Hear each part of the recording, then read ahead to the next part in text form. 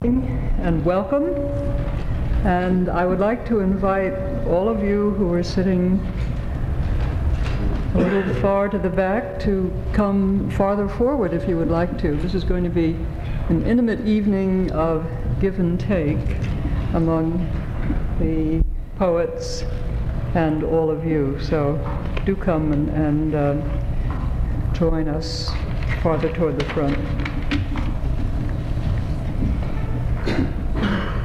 I'm Eileen Ward, and I'm very happy to welcome you and our guests here this evening on behalf of New York University and the Poetics Institute. PEN is my favorite international organization, and English poetry is my favorite British import. Really, if we're going to put things in perspective, English poetry has probably been Britain's leading export to America ever since 1783. It's a safe bet that more people in this country read or have read some English poetry, especially if we include Shakespeare, than drink English tea, which of course isn't really English, or drive British cars or wear British tweeds. However that may be, the heritage of the English language and English poetry is one of the most important bonds holding our two nations together in friendship, whether the politicians recognize it or not. As a great English poet wrote only 20 years after 1783, "We must be free or die who speak the tongue that Shakespeare spoke," which holds as true for both of us today as it did in 1803 or 1783. So it is good to have this opportunity to meet four of the leading poets of today from England, Wales, and Scotland, and to hear some of their poems. Now, to introduce our guests, Dannie Abse, Patricia Beer, Gavin Ewart, and Craig Raine, I will turn the meeting over to Richard Howard, who needs, of course, no introduction to you. A Pulitzer Prize-winning poet, distinguished translator of Baudelaire and many other French writers, and as author of Alone with America, one of our leading critics. Richard? I think I do need an introduction, but I'm going to forego it because I want very quickly to get to ask our guests a few questions and let them do, as it were, the talking. It's difficult always to startle British poets out of their characteristic reserve and to oblige them to speak to us, and even more difficult, I think, thus cavernously housed. We would rather have had you in the more intimate premises of PEN, but we were unable to persuade the Salmagundi Club this evening to let us have our own quarters. So we're here, and as you see, the poets are arranged before you from the far end, of course, Patricia Beer, Gavin Ewart, Craig Raine, and nearest to me, Dannie Abse. And you have been presented with various kinds of programs and identifications of these four poets who have been in New York now for several days, reading around and performing. They go to Washington and to other places similarly to perform, and this evening we have an opportunity to catch them perhaps in a slightly different aspect. You are aware that our cultures are often described as two cultures, as it were, divided by a common language. And it's an old canard, and a useful one in relation to the difficulties and differences and separations of British and American poetry. I would like to ask a question of our four guests, and if I can, from the question, not oblige, but persuade, even induce them from a seated posture to reply to it, then maybe we can even generate some kind of conversation among them. If not, I will ask a second question and a third until I have convinced them at last to speak. It is much easier for me to speak than for them. I am on home ground, and I do not feel the alienation of a savage turf. But I would like to begin by pointing out that in 1910, the year that Virginia Woolf said the 20th century really began, in 1910, the American poet Robert Frost left England. And between 1910 and about 1980, when Robert Lowell, the American poet, left England, it's actually something like that, the late 70s, there is a long period of extraordinary alienation and silence between American poetry and British poetry. And it seems to me, and I'm putting this question very tendentiously to our four distinguished and urbane and reserved poets, it seems to me that the silence that covers American poetry from the British perspective of about 70 years, maybe 60 years, between 1910, when there was not such a separation between British and American poetry, when it was easy to move, let's say, from an Edward Thomas to a Robert Frost, and back and forth, to let's just for convenience sake say 1980, when our perhaps most convulsively vivid energy in American poetry, Robert Lowell, left England and returned to America, and shortly thereafter died. In that period of some 70 years, there seems to me to be an almost something like a cultural blackout as far as a British perspective of American work.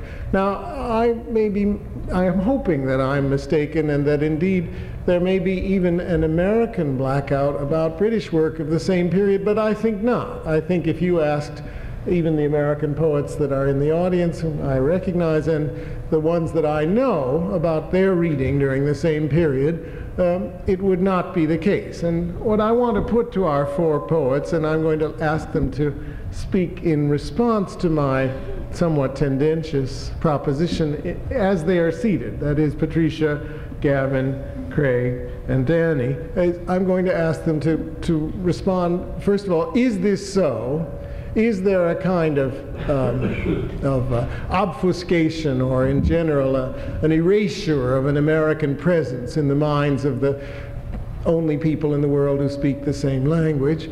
Or am I mistaken about that, and there is some other reason for my thinking that British poets do not read American, or have not for 60 years read American poetry? Patricia? I think you're mistaken. I certainly, myself, and I speak for myself and those whose reading habits I know, I've always read American poetry as much as I've read English poetry. Sometime or other in the dialogue, I'd love to know your reasons for assuming we haven't, because I certainly have, and so have my friends. Well, I'll propose a reason if I'm forced to, but I want, in a sense, to force things the other direction. I would rather hear what you have to say. You think I'm simply wrong about this? Yes. Gavin? Well, when I was 16 in 1932 and just beginning to be really seriously interested in poetry, the poets I read were called T.S. Eliot and Ezra Pound, and they had more influence on me than anybody had had before, and in many ways, until I began to read Auden, they influenced me more profoundly than anybody. So I think one could say that American poets influenced British poets if they came to Britain. That may be the thing, because I certainly never read Oscar Williams. sorry, not Oscar Williams, because he's the anthologist. I mean the other one. William Carlos Williams. Yes, right. And scared me there for a moment. Sorry, I'd never heard of him. I'd never heard of him. And I mean, I have heard of him now, of course, and I have read him. But I think there was a gap, and I would like to try and remind myself of the next American poet that I ever came across. In the 30s, I think people like Frederick Prokhosh, who is now possibly unknown. No. Immediately after the war, Robert Penn Warren, and I do remember sending to the States to try and buy one of his books, and this was a very difficult, dangerous, and expensive exercise in those days. So American poetry was not unknown to me, but I didn't know an awful lot of it, and I couldn't honestly lay my hand on my heart and say that I'd read an equal amount of American poetry as I have British poetry. I mean, even now, and I'm very keen on a lot of American poetry, but I think there has been a slight gap, and one can understand why, because people on the spot read the poets on the spot, and that really accounts for it in the first place. It's only when somebody says to you, well, so-and-so is a very good poet in America, why don't you read him, and so on, that you begin to be interested. And so I think I could say that my knowledge of American poetry is not great, but I hope very much that the American poets that I've read are good ones. I mean, I've also read Edwin Arlington Robinson and all sorts of others whose names I can remember. So, you know, I'm not ignorant entirely. Thank you. But I'll just continue the roll call or roster before I try to provoke other kinds of conversation. Craig? You know what, I think you're right, actually. I mean, I think there is a great deal of ignorance and prejudice. I'll give you, Gavin has just mentioned Edward Arlington Robinson. About 4 weeks ago, I was having lunch with Geoffrey Grigson, who used to edit New Verse and was very influential in establishing Auden in England. And as the lunch wore on, I said to him, are there any American poets you admire? And he said, no, I don't think so. There is one. What the hell's his name? And I said, do you admire Lurley? He said, no. Berryman, no. And so on and so forth. Randall Jarrell, no. And he said, it'll come to me. I'm terribly old. It's very hard to remember these names. And then finally, he had to ask his wife, who was upstairs, typing out. She's a cookery writer, very nice woman. And she was upstairs typing her piece out for the London Observer. And he shouted up the stairs, Jane, who's that American I like? She shouted down, Edward Arlington Robinson. I said, that's the chap. Grigson is also famous for describing Wallace Stevens as a stuffed goldfinch. I don't know what I mean. I think, in other words, I think actually that there is some truth in what Richard is stating, actually over tendentiously. I mean, I think there is a prejudice. There was an English critic called F.W. Bateson. I don't know whether anyone's ever heard of him over here, who I think wrote to the Times Literary Supplement in London about the way American rhythms were different from English rhythms, as though there was something actually different in the ear. And he again singled Stevens out as an example of a man who couldn't read his own poetry. I've heard Stevens read too myself. I mean, Harvard produced something like 3 years ago a series of cassettes called The Poet's Voice. And it is actually very, very odd to hear Stevens and to hear Berryman reading their work. This is work that, of course, as a poet, I'm familiar with.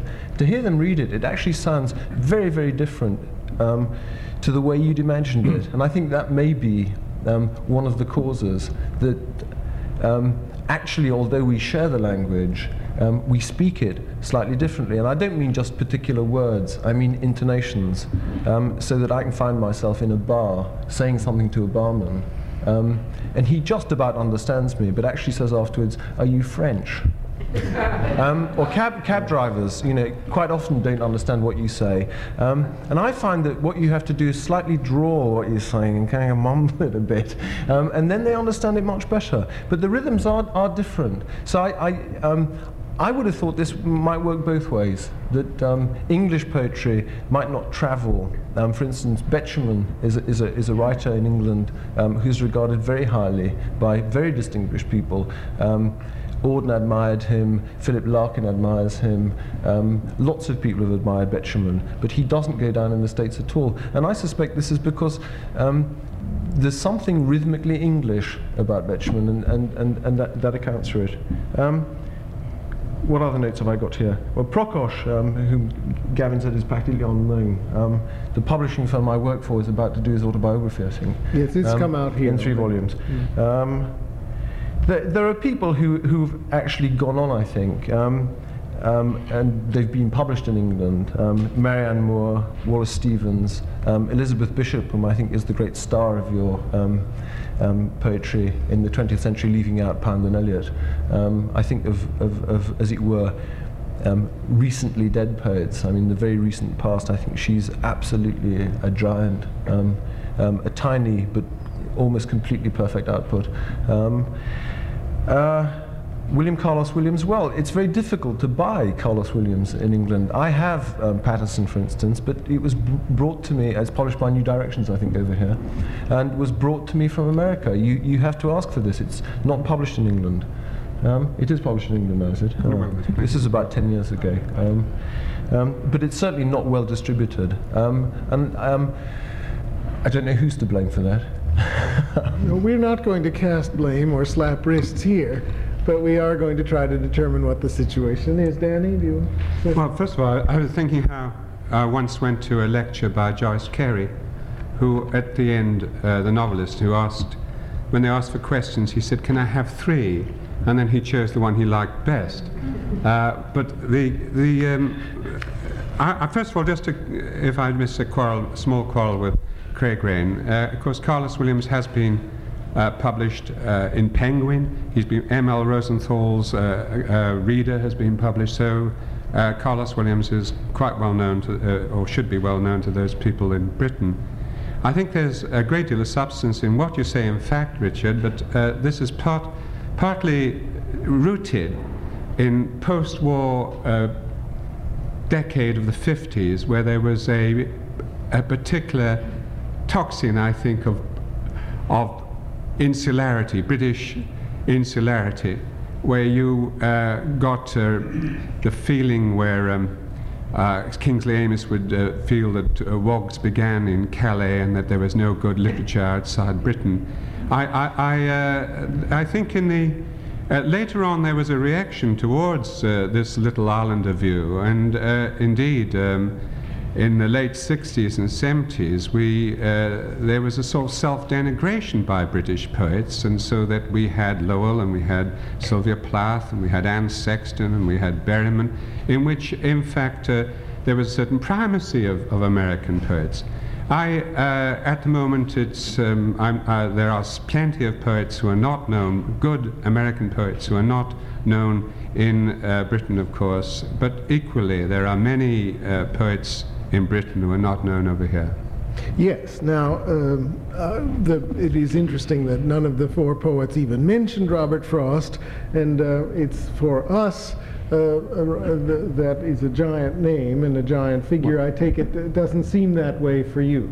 No, I think we'd all agree that Robert Frost is a giant figure, wouldn't we? Yes, I would. Yes, yes. Absolutely. But so on the other hand, like all giant figures, not much progeny. But Edward Thomas, you see, is somebody that is not too well known over in America, and whom we also think is a giant figure. Right. Now that I've, in a sense, got the foam out of the bottle, I want to ask the British poets a little bit about their view in relation to their own work. I felt it was necessary to clear the air or the static in perhaps my own mind about this question of the perspective of American poetry from Britain, But the next question is more, in a sense, for them, not for you. It goes like this. From America, it looks as if there are two kinds of contemporary English poetry. One of them is related to the perspective that you evoke or suggest when you mention Sir John Betjeman. That is something domestic, mild, attractive, and not irreconcilable with the perspective of something called light verse. Not light as opposed to heavy, but light as opposed to dark.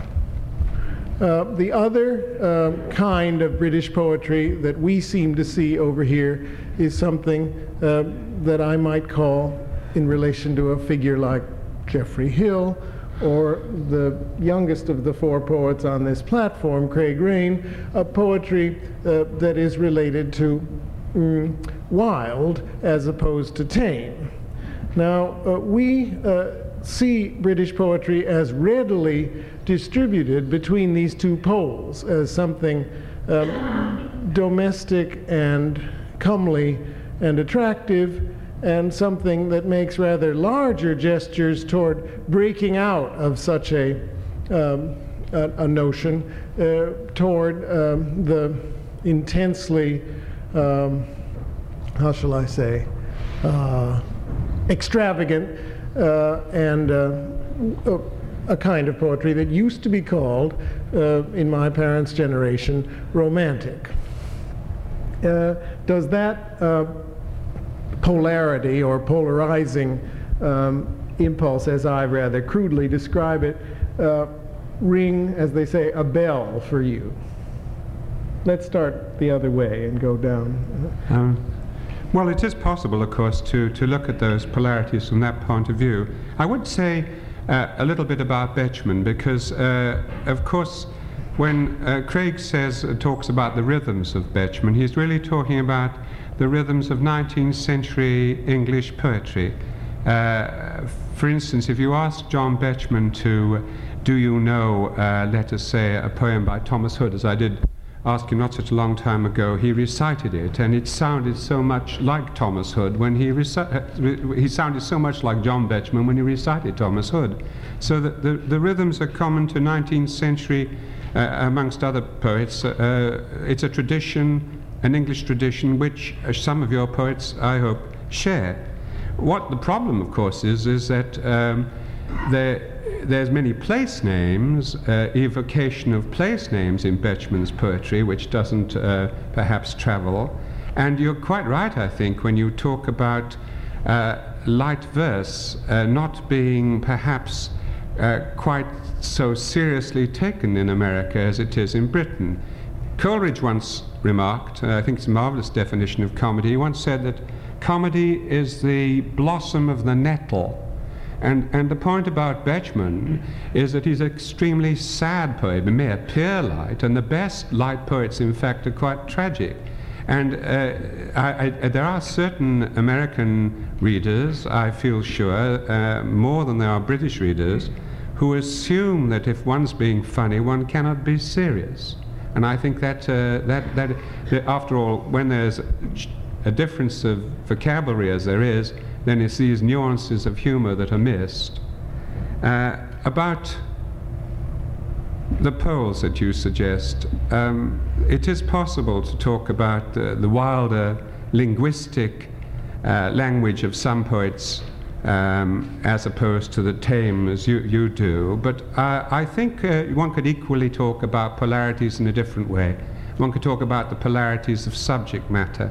For instance, earlier today, I don't want to go on too long, but very quickly, Patricia Beer was reading the poems of Douglas Dunn, and she read poems from Terry Street, his first book. Terry Street is a name of a street in Hull, and his poems are very rooted in that reality. It does indeed, as she said, talk about the class differences, but it's a sort of Under Milkwood without the humor. But then again, that was published in 1969, and in 1970, or round about that time, we had Crow, published by Ted Hughes, which was not about common reality, and one could talk about those sort of polarities as well as linguistic ones. Well, obviously one recognizes the polarity you've set up. I mean, it's in fact the polarity which Alvarez set up in his introduction to the new poetry in, what, 1970? Yeah. Something like that, 1970, where he published an anthology of, as it were, the young poets, and wrote an introduction which more or less dismissed all of them who were English. I mean, the people he admired were Lowell, Berriman, Sylvia Plath, whom he didn't include in the first edition of it, but included later. And for him, it really was a question of subject matter, as Danny had said, that these people seemed to Alvarez to be taking on the great subjects of the 20th century. They were all, as it were, close to suicide, they all knew about madness, and so on and so forth. And by comparison, the English poets looked rather dingy.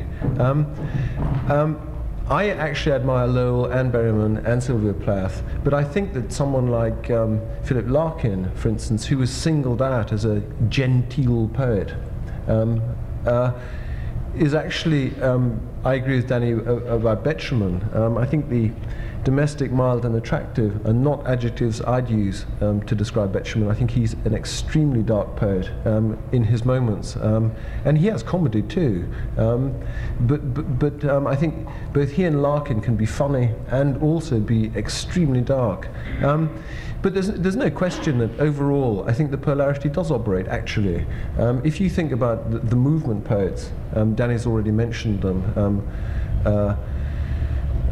particularly Kingsley Amis, who's very influential. And here's a man who was determinedly English and provincial. We want no poems about foreign cities, we want no poems about foreign artists, we want no poems about painters and so on. And I think actually what's unfortunate about this is I think Amis has written some very good poems, but it somehow caught on in a way that was disastrous for other poets.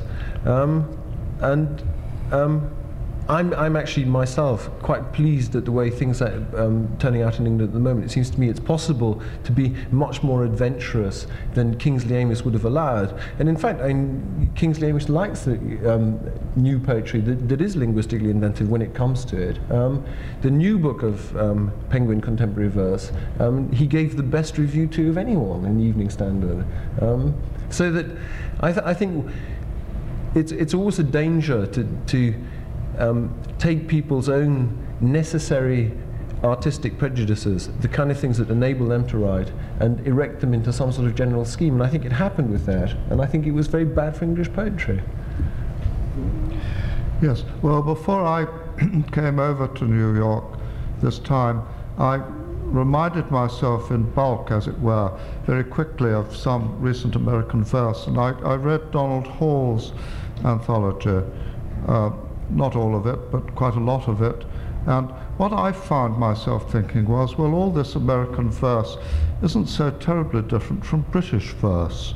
And I think there's quite a large middle ground, which is, as it were, shared by both parties.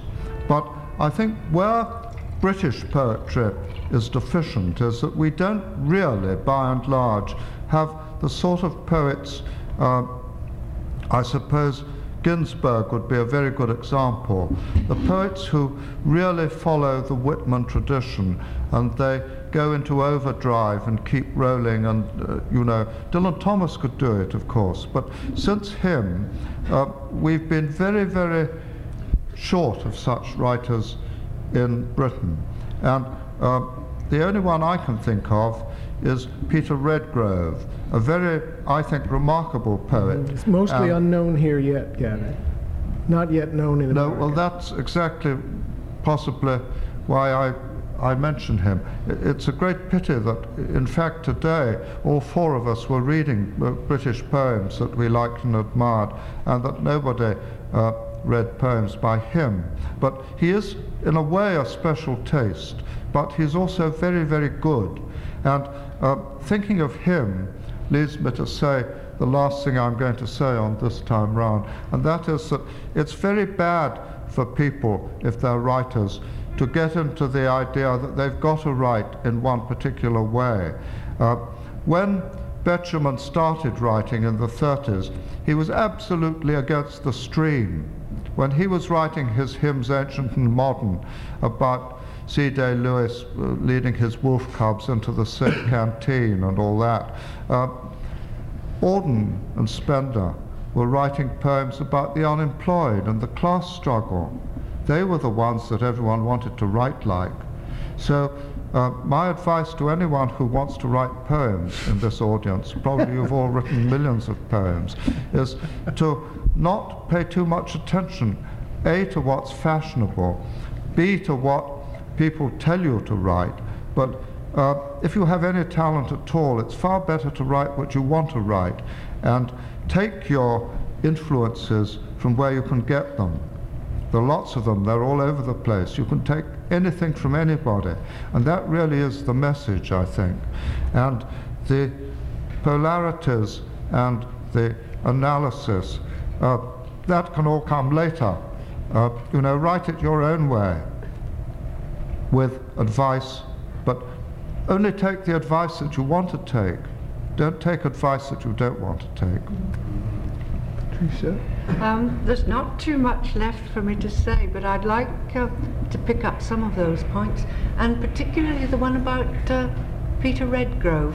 I'd like to say why I didn't choose him to read in the reading we were having this morning. I didn't choose him simply because I felt that in 20 minutes, well no, it would have been 10 minutes really, because we were supposed to choose more than one. In 10 minutes, one couldn't possibly give any idea of his stature. My omission of Peter Redgrove was a compliment. His work is so diverse, so various, that 10 minutes simply wouldn't do it. And I think several other poets one could name weren't included this morning. I would suggest that Peter Porter was another, that one couldn't really give any true idea of their flavour in such a short time. I would have chosen, I think, Peter Redgrove and Peter Porter this morning if time had been no object.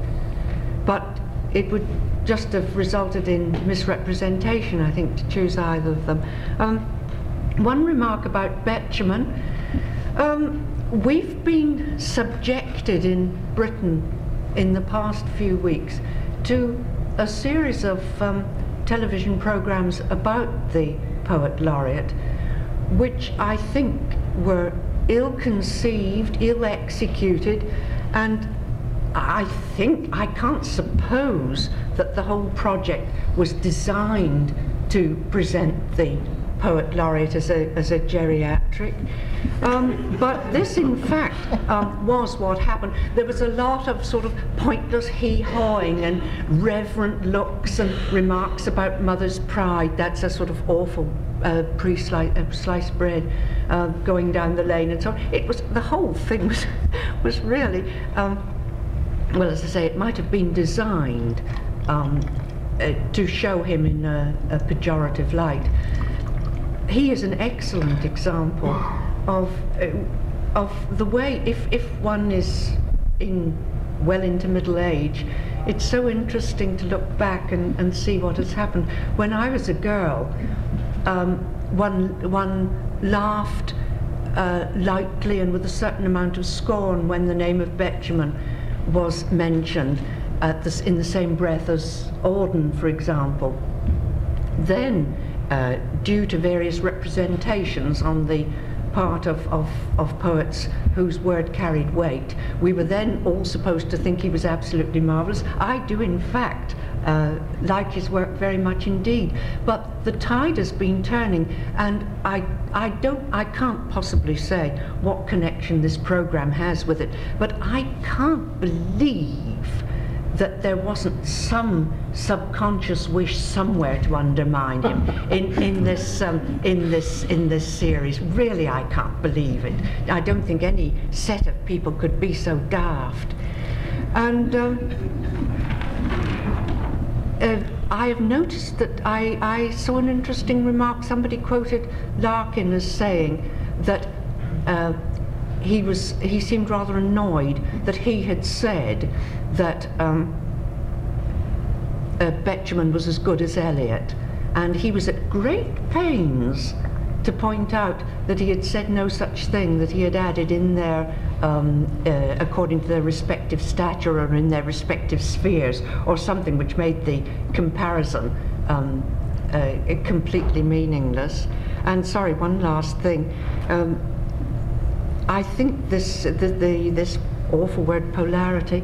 I think simply what happens as people get older is that in the decades of their writing life, I mean, sometimes they can be as wild as Dionysus, and sometimes they can sound tame and calm and mild and complacent, and as though they've come to some kind of terms with it all. But I think that's just what happens as people get older, and if you write through the course of a longish life, sometimes you sound like one pole, sometimes you sound like the other. It would be very odd, I think, if you sounded like one thing all the time, and I'm sure that's what happens. And I think there is a lot of willful misunderstanding. I think people are often labelled calm and mild, when in fact they're perfect volcanoes. Yeah. Only and one often seems a volcano to oneself when and not to other people who are determinedly looking for some kind of gentility. I'm sorry, that's all a mixed bag of points. No, but no. I was rather at the end. It's splendid, and it's just exactly what I wanted to hear from all of you. Now, my next provocation will proceed in precisely the same direction back again, so that you will be the first person to speak to it. And I'm delighted by that, because the question, I think, first concerns you, and it is this. In America, in the last 35 years, we are beginning to perceive, partly under the enlightening influence of the action of an intenser feminism, the contours emerging of a matriarchal line of poetry. One might say that since Gertrude Stein and Marianne Moore, we are beginning to perceive the outlines of a poetry which, through Elizabeth Bishop, whom Craig mentioned, and I think correctly, as the star exhibit of American poetry, and into a generation of poets very active now, like May Swenson and Mona Van Dyne. And I trust that to some extent I'm mentioning names that are not altogether familiar to you, and into younger poets or newer poets, like the recent remarkable debut of a woman named Amy Clampitt, whom I think I see signs in the audience of recognition. I've noticed in the reviews a sense, partly because we have a wonderful critic of poetry in America who is a woman and very eager to make this recognition. I speak of Helen Vendler.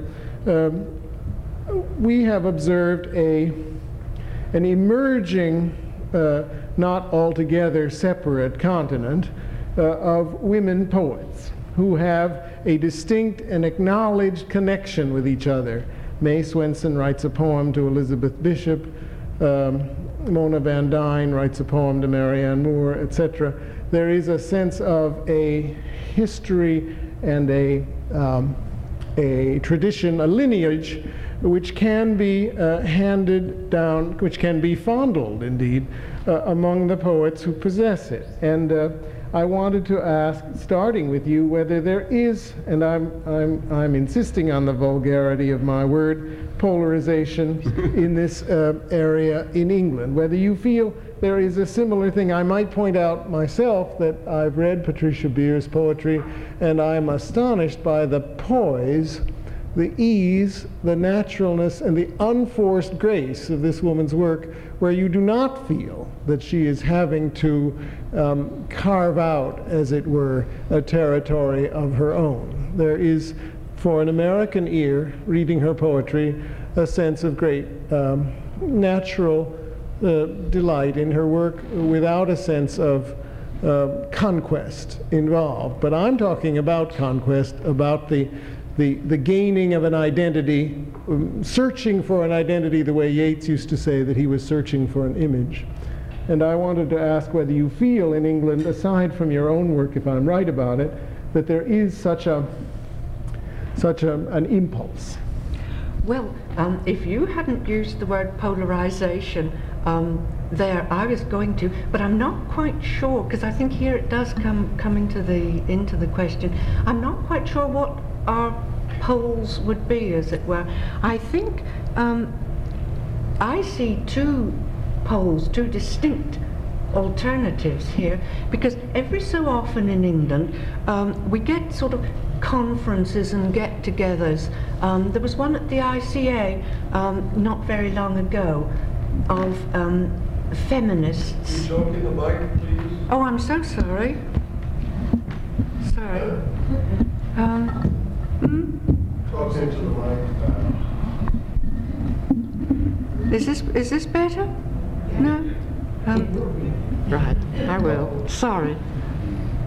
I've forgotten what I was saying now. Oh yes, at the ICA,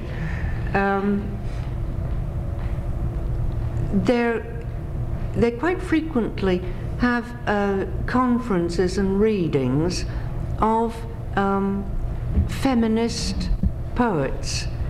And I find this extremely disconcerting, because there are yards and yards of names of women one's never heard of, and it is obviously considered by them to be a completely different thing, a completely different activity.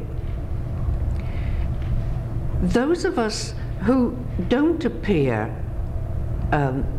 due, for one thing, to not having been asked, but might very well not in any case. I think I've never been asked to that sort of thing.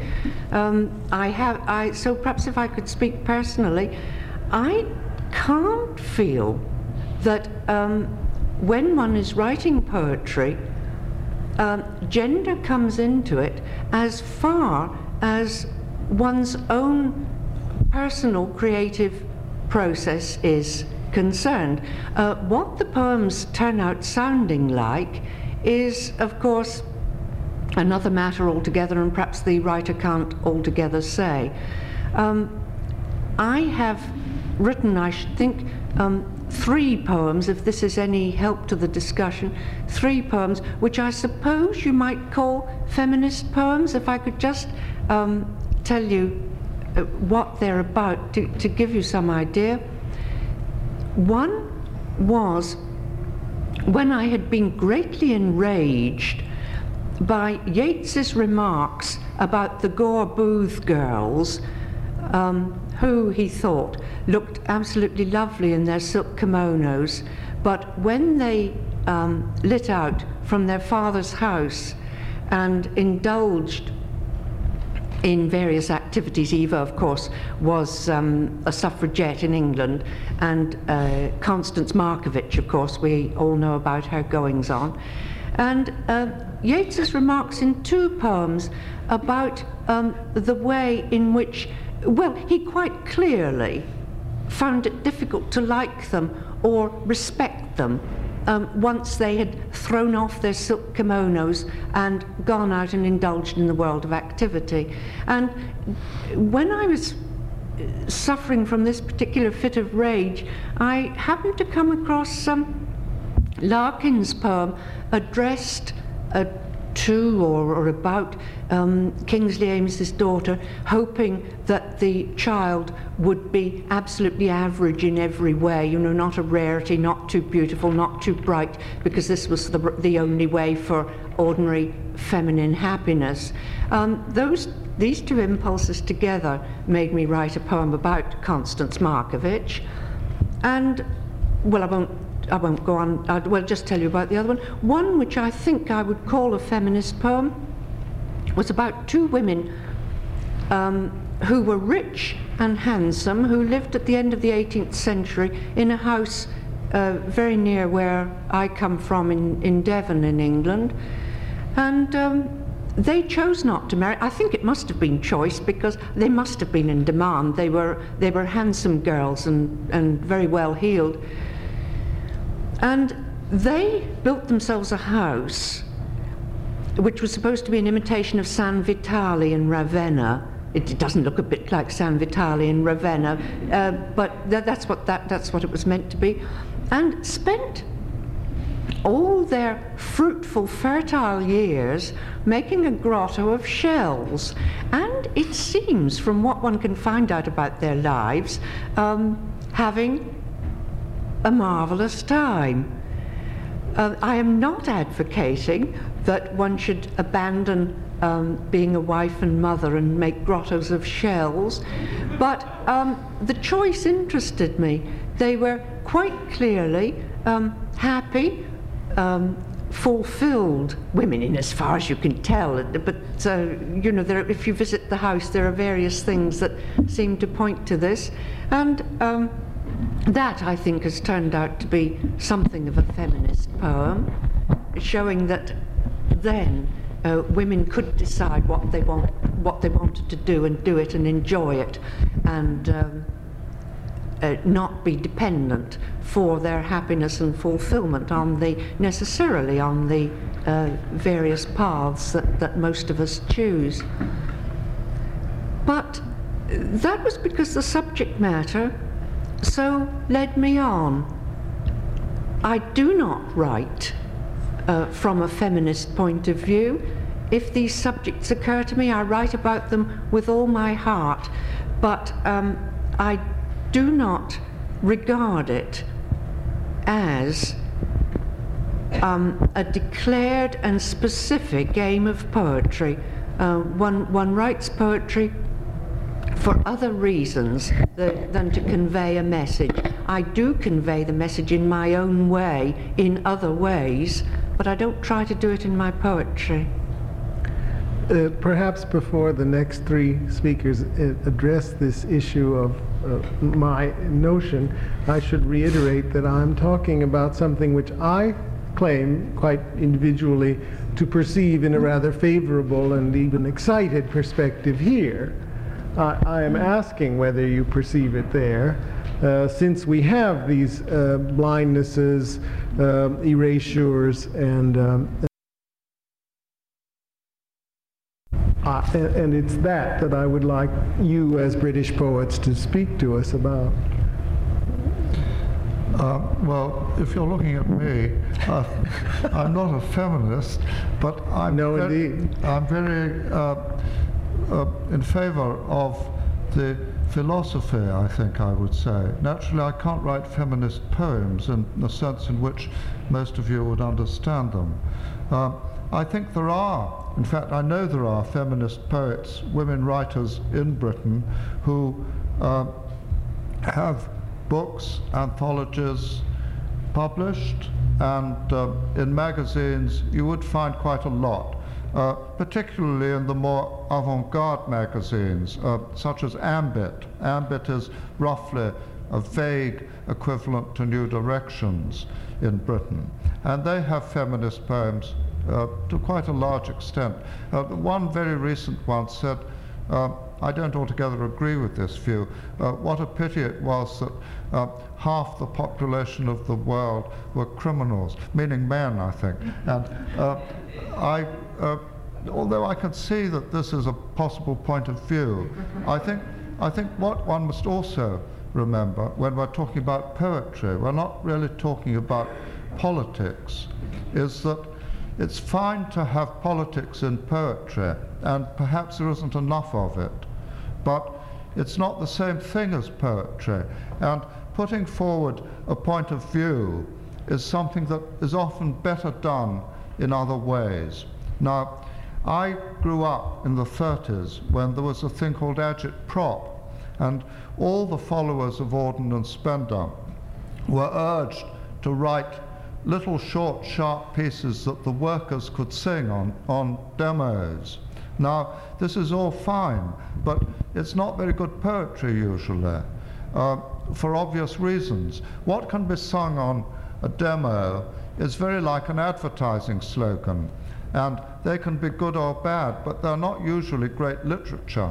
I can't think offhand of any that are.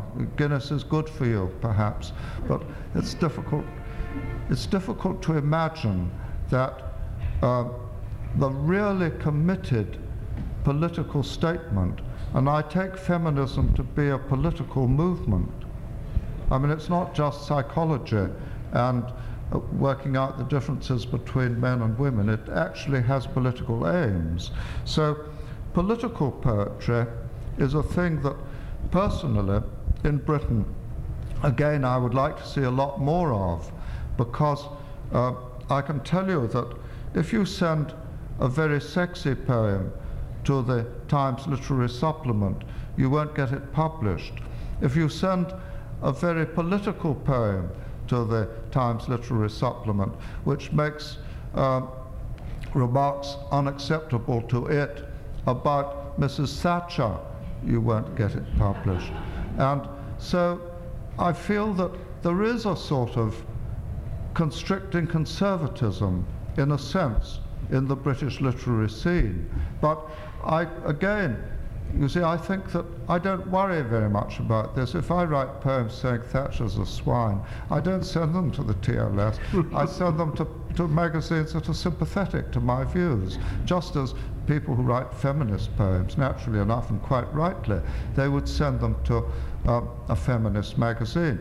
But in general, I would say this is wrong, that a good poetry magazine should encompass feminist poetry and political poetry of all sorts of kinds. Now, the thing that really hurts, and what makes this a difficult question, is when you get people writing poems from a political point of view that you don't approve of. When Pound writes lines that actually by no possible means can be construed as other than anti-Semitic in the cantos.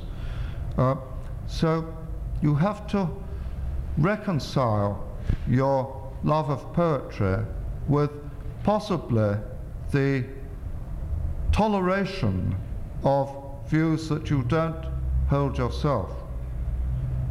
I mean, that's just a thought, and I must just leave it with you, I think. A matriarchal line of poetry in England.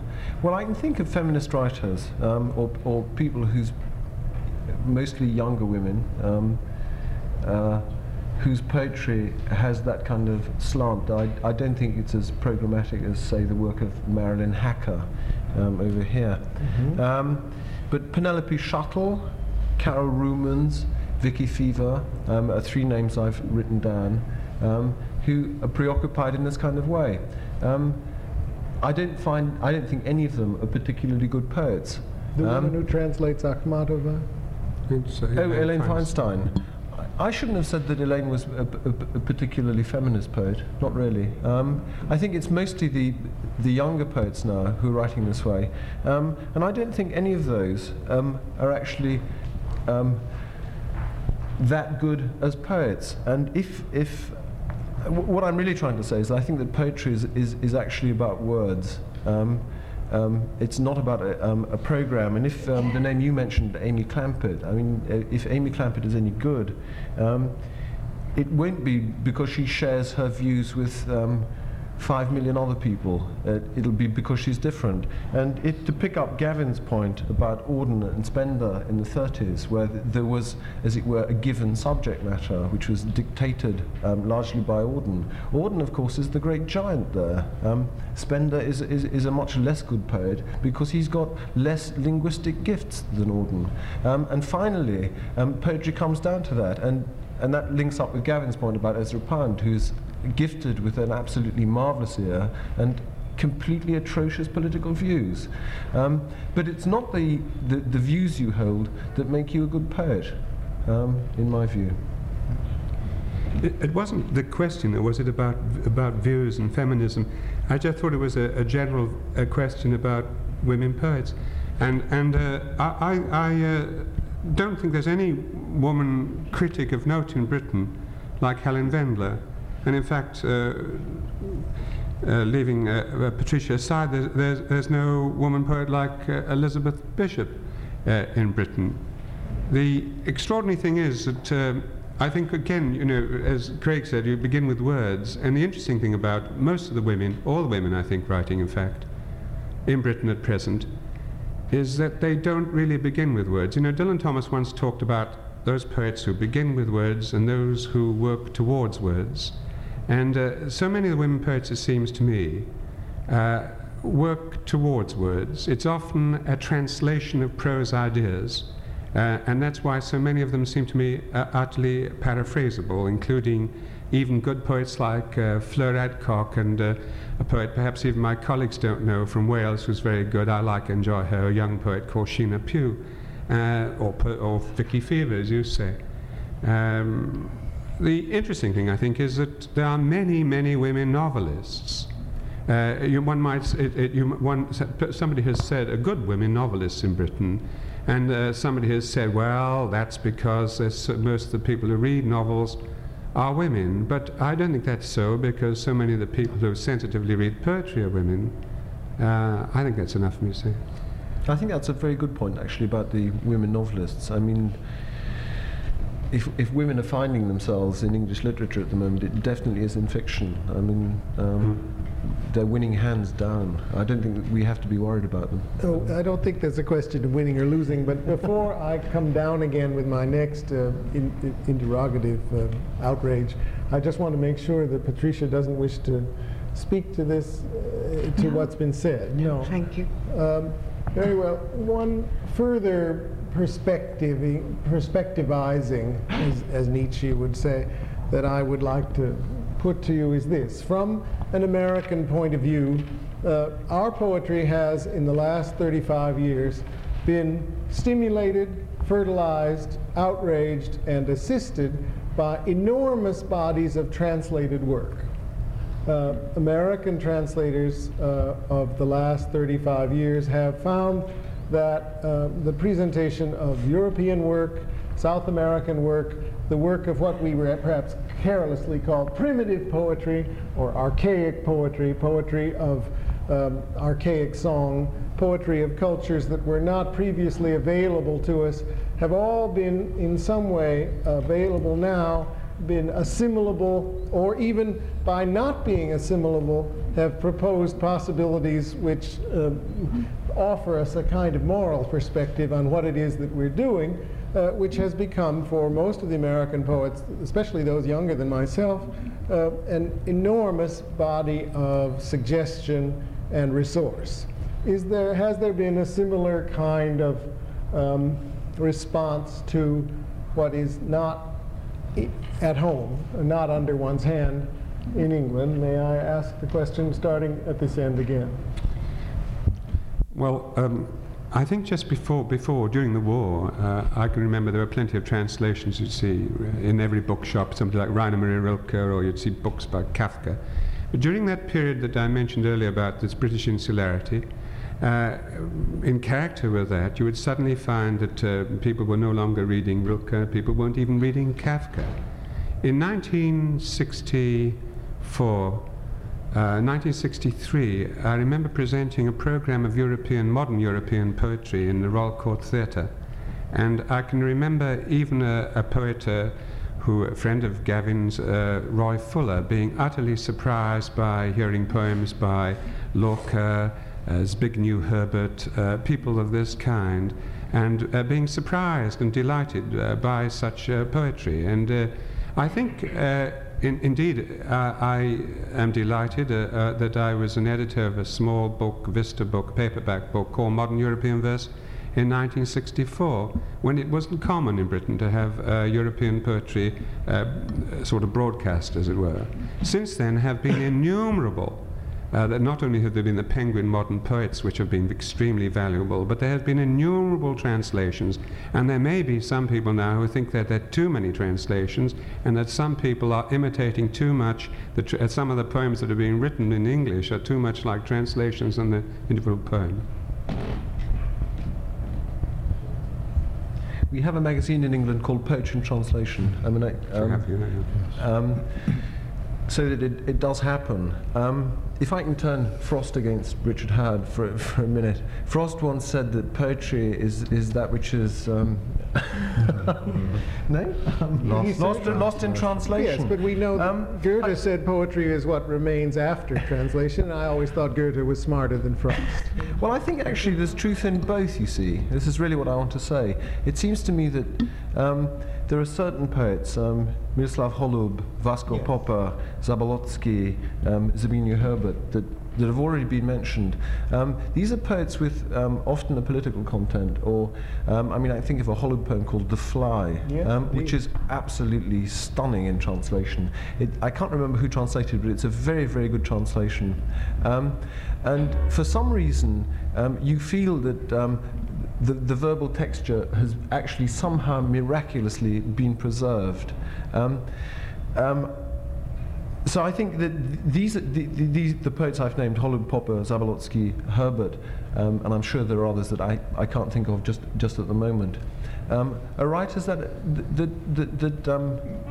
you can learn from in translation. And I think a poet like Ted Hughes, for instance, has learned a great deal from all of these people in translation. Indeed, he's translated some of them. I mean, he translated Yehuda Amichai, for instance. But I think it always depends on the quality of the translation, really, and partly on the quality of what kind of poetry it is. And I think it's very hard to lay down a general law one way or the other. I mean, I've read Holub translations, which I think are absolutely marvelous, and they read in English as though they're English poems. But if this was generally true, I don't think someone like Lowell would have done his Imitations volume, where he's taken so many more liberties with the literal text in order to create, as he says in his preface, something which is a poem in English. And I think we've all of us read many translations which are not poetry anymore. Something is utterly gone, and I'd simply leave it there. As Danny has said, Penguin Books have done a marvellous job of making lots of poetry available. But I myself, for instance, read Rilke in translation. My German isn't good enough. And I get nothing from Rilke. I got a lot more from Lowell's translation of Rilke, and I assume it was, done with massive distortion in order to get something across. I don't feel I've read Rilke when I read Lowell's imitation of Rilke. I feel I've read a Lowell poem. I think actually you're very lucky if you're a practicing poet and you do find you can get anything very much from a really foreign writer. It does happen. It only happened to me once and by accident, because I was translating a lot of Italian, one of the languages of which I have a shaky hold. And this was for the London magazine. And this wasn't Italian prose, these were all Italian poets, so that I had translations of Montale, a wonderful poet, Ungaretti and Quasimodo, who were then the sort of trinity in the 50s and 60s of Italian poetry. But also there's a poet called Sereni, and I'd never heard of him. I dare say perhaps some of you haven't heard of him. But when I read his poems, it seemed to me that this was a way of writing a poem. It's only a way that you can learn. You can't learn techniques usually, because techniques often don't translate. But it was the fantastic element in Raine's verse, which actually did have some effect on me. And I wrote one or two poems in the 60s which have, I think, this sort of dreamlike quality. And I consciously went after it. But I think it's very difficult to get an actual usable something from a foreign writer, because generally it's so different. I could never write poems, for example, about the political situation in Eastern Europe. I've been to Yugoslavia for 10 days, but I don't regard that as a qualification.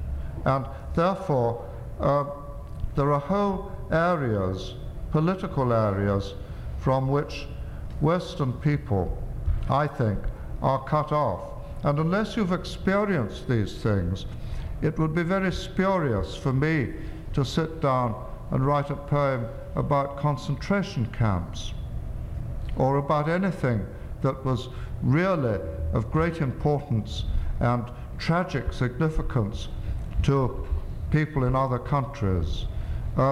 I think you can get into a certain kind of bogusness, imitation feeling, and we have had a few poets of that kind in England who wrote poems about Vietnam, about which they felt very strongly, but really they're writing them from armchairs, as it were.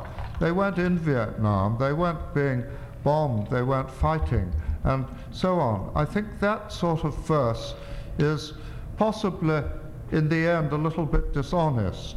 So I myself, although I'm very against insularity, I think one should read everything one has time to read, but it's not going to be so useful to you if you're a writer, probably, to read a lot of European poets unless you really like them. However, as I say, you may suddenly find that one of them does spark you off, and I think Raine did with me. The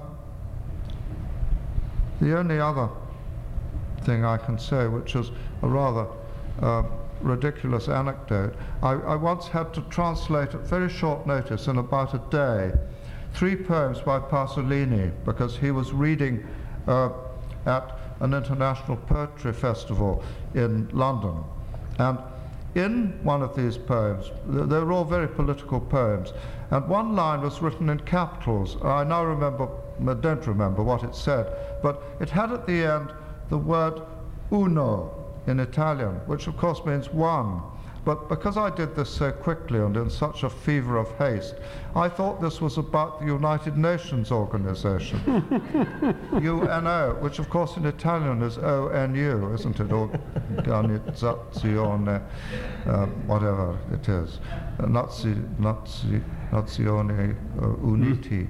So I wrote a marvelous line in capitals, you see, for this particular little bit of the Pasolini poem. And the man who was reading the poem, who was Charles Osborne, one of the Arts Council people in London, read this out, and Pasolini was absolutely furious. I had to leave the building before he could get hold of me on that. So, I mean, you can make big mistakes. That's all I would say there.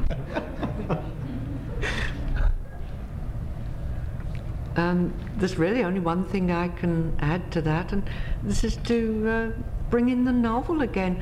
I cannot thoroughly enjoy novels in translation, not even the great Russian novels, because I know all the time, and I can't put it out of my mind, that these were not the words they used. And with a novel, obviously you get the story and the gist of some of the conversation, though I mean you often come across things that are quite clearly meant to be witty, which aren't in translation, and other difficulties of that kind. But with poetry, I I feel it completely impossible thoroughly to immerse oneself or become involved in poetry and translation. I do read quite widely in all the anthologies, and I've read all the authors that have been named in translation, desperately trying not to be ignorant and insular, but I really think I've been wasting my time, because if words that are not the words that the poets wrote, you lose all the ambiguity, you lose the sound, and you lose the rhythm.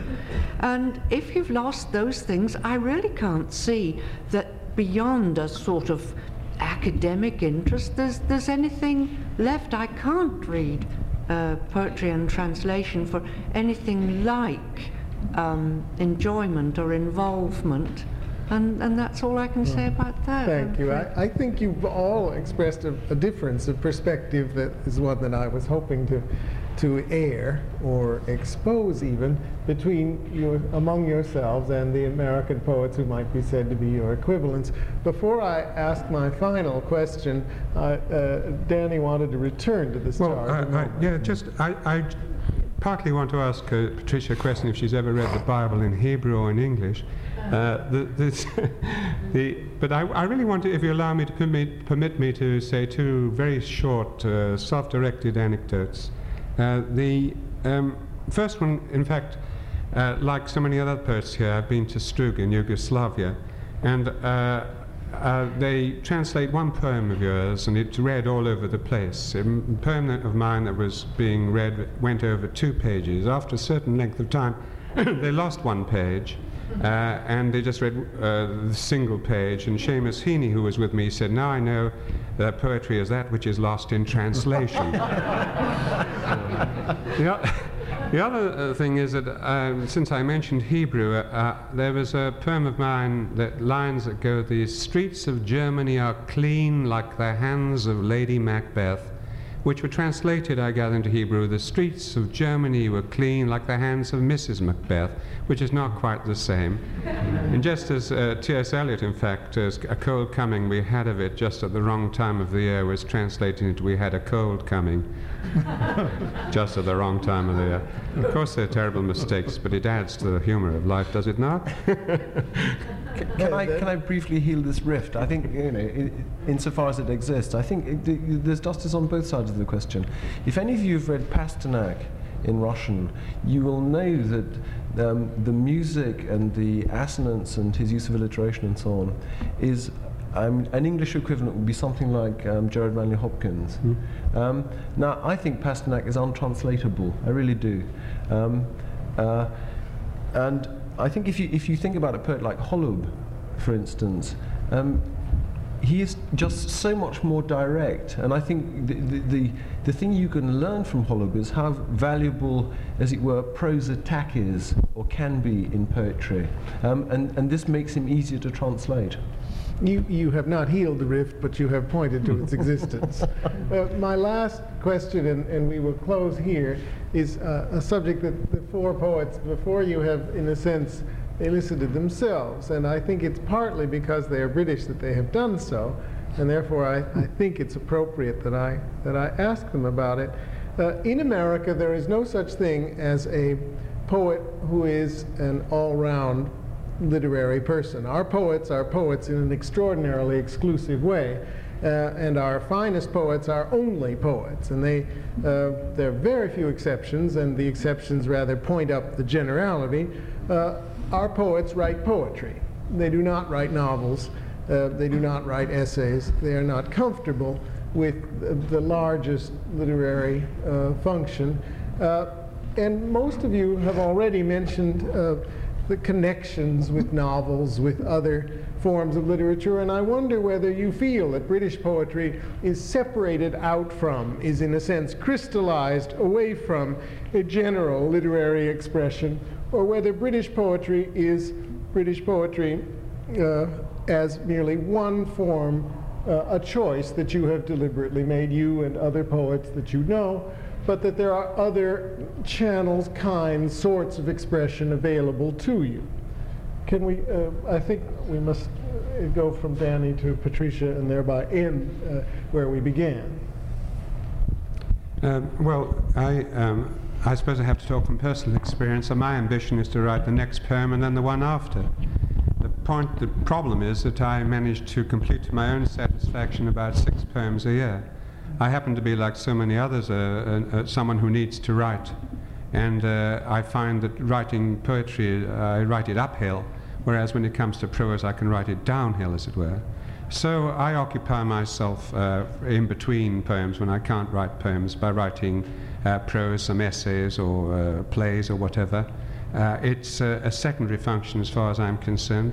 But on the other hand, every poet who, worth his salt, wants to make his prose one shouldn't be ashamed of one's prose, as it were. In fact, I distrust poets who can't write good prose or reasonable prose. So I'm afraid that's a very personal response. I think it's absolutely wonderful that poets in America can exist just by being poets. The only poet I know in England at the present time who lives exclusively from his poetry is Ted Hughes. Seamus Heaney, for instance, has to come and teach creative writing at Harvard in order to live. A way of living. Well, most of us have to do something else. I'm a publisher. Now, in other words, by inclination, what I'd like to do is live exclusively doing nothing except writing poetry. And we have a book in England called Who's Who, when you're asked to be in it, they send you a form which says, what are your publications, and it says, what is your job? And then it has a section that says recreations and hobbies. Now, I work as a publisher, but in recreations and hobbies, I put publishing, because that's, I mean, I regard that as a sideline, but it's something I have to do because I have to live. And I think it's no different from anybody else on this platform. That's not quite what the question. What? I really want to know whether you feel that there is in your... I mean, you have answered the question, but the other part of it about a poet having to live and thereby doing something else is not the question, which was really whether you see an attractiveness in alternative modes of expression besides verse as something that we feel in America, at least on the whole, most poets do not. I think it would be nice to be able to write a good novel. I've actually tried writing stories, but I can't write dialogue and I can't create character, and my gifts are kind of strictly limited. I enjoy writing criticism sometimes. I really do. It gives me great pleasure. Well, I don't mind writing book reviews, but I don't love doing it, and that's really my other activity. I primarily would put my energy into writing verse, and I would certainly do it, as it were, early in the morning when I'm fresh, and then I'd move on to writing prose and answering letters afterwards. And I think that's the way the priorities have to be worked out, because I don't teach, I work as a freelance writer. I have therefore to live by poetry readings and book reviewing and other things. Like, for example, writing words for a cassette describing all 37 of Shakespeare's plays to be sold to tourists at Stratford-on-Avon. And that sort of thing is fun to do, but I don't think I'd ever want to be. It's very easy, because if you get the Encyclopedia Britannica, you'll find there's a little bit about 3 inches long on each of the 37 plays, so you just condense and adapt. But I would like to write a novel. I did try once. I worked in advertising as a copywriter for 18 years. And there was one occasion when I knew that I was going to be sacked. In fact, I think I actually had been sacked. and I went into the British Museum library, now known as the British Library, and I sat up in the gallery, and I wrote what I thought was a terribly good pornographic novel, but it never got anywhere terribly far, because I once took it to one of these very shady men in Soho, and he flipped through it and he said, no, this is far too good for my customers.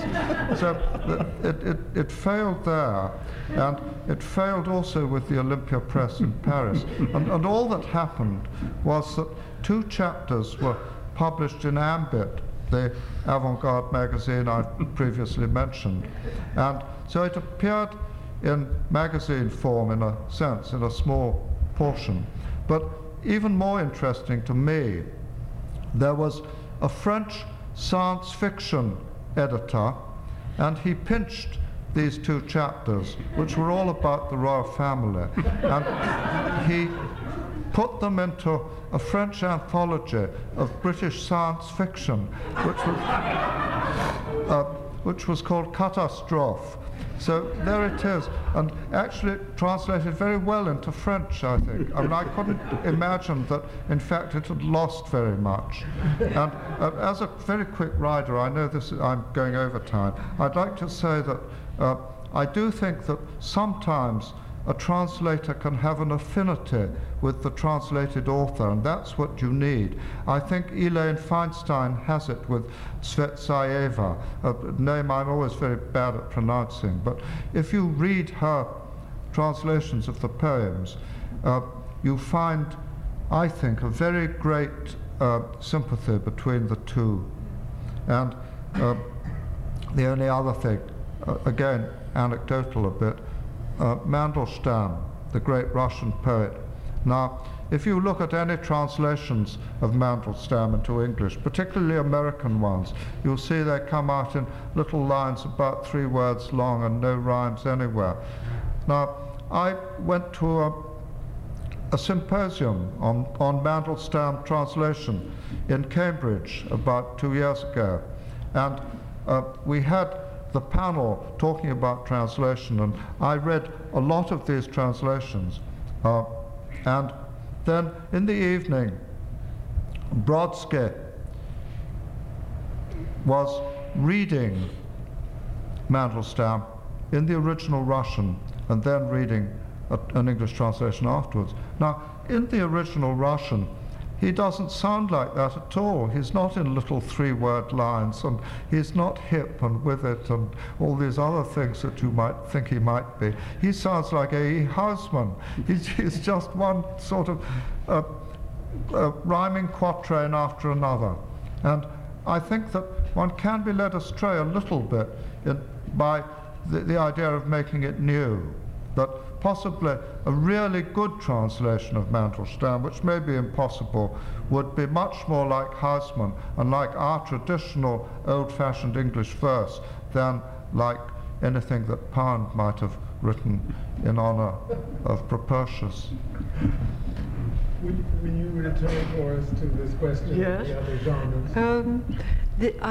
It's been mentioned before this evening that we took various poets this morning. I chose Douglas Dunn and Dennis Enright, and one of the reasons, it's curious that this question should have come up right at the end of this discussion, because I didn't mention it this morning, but it was very much in my mind.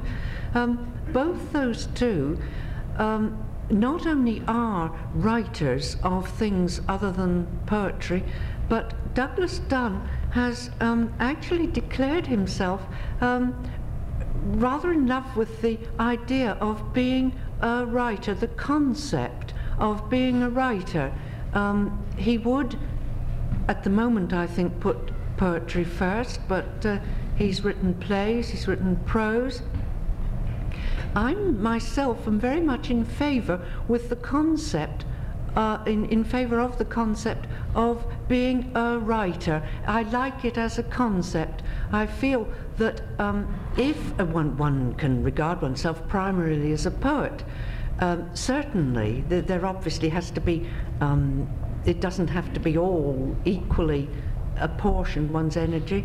One can regard oneself principally as a poet, but I do positively enjoy and advocate the idea of being a writer. I think writing prose does a lot for one's poetry. I think in all sorts of, perhaps not universally considered ways. I think, for example, that reviewing gives one the sort of confidence, for better or worse.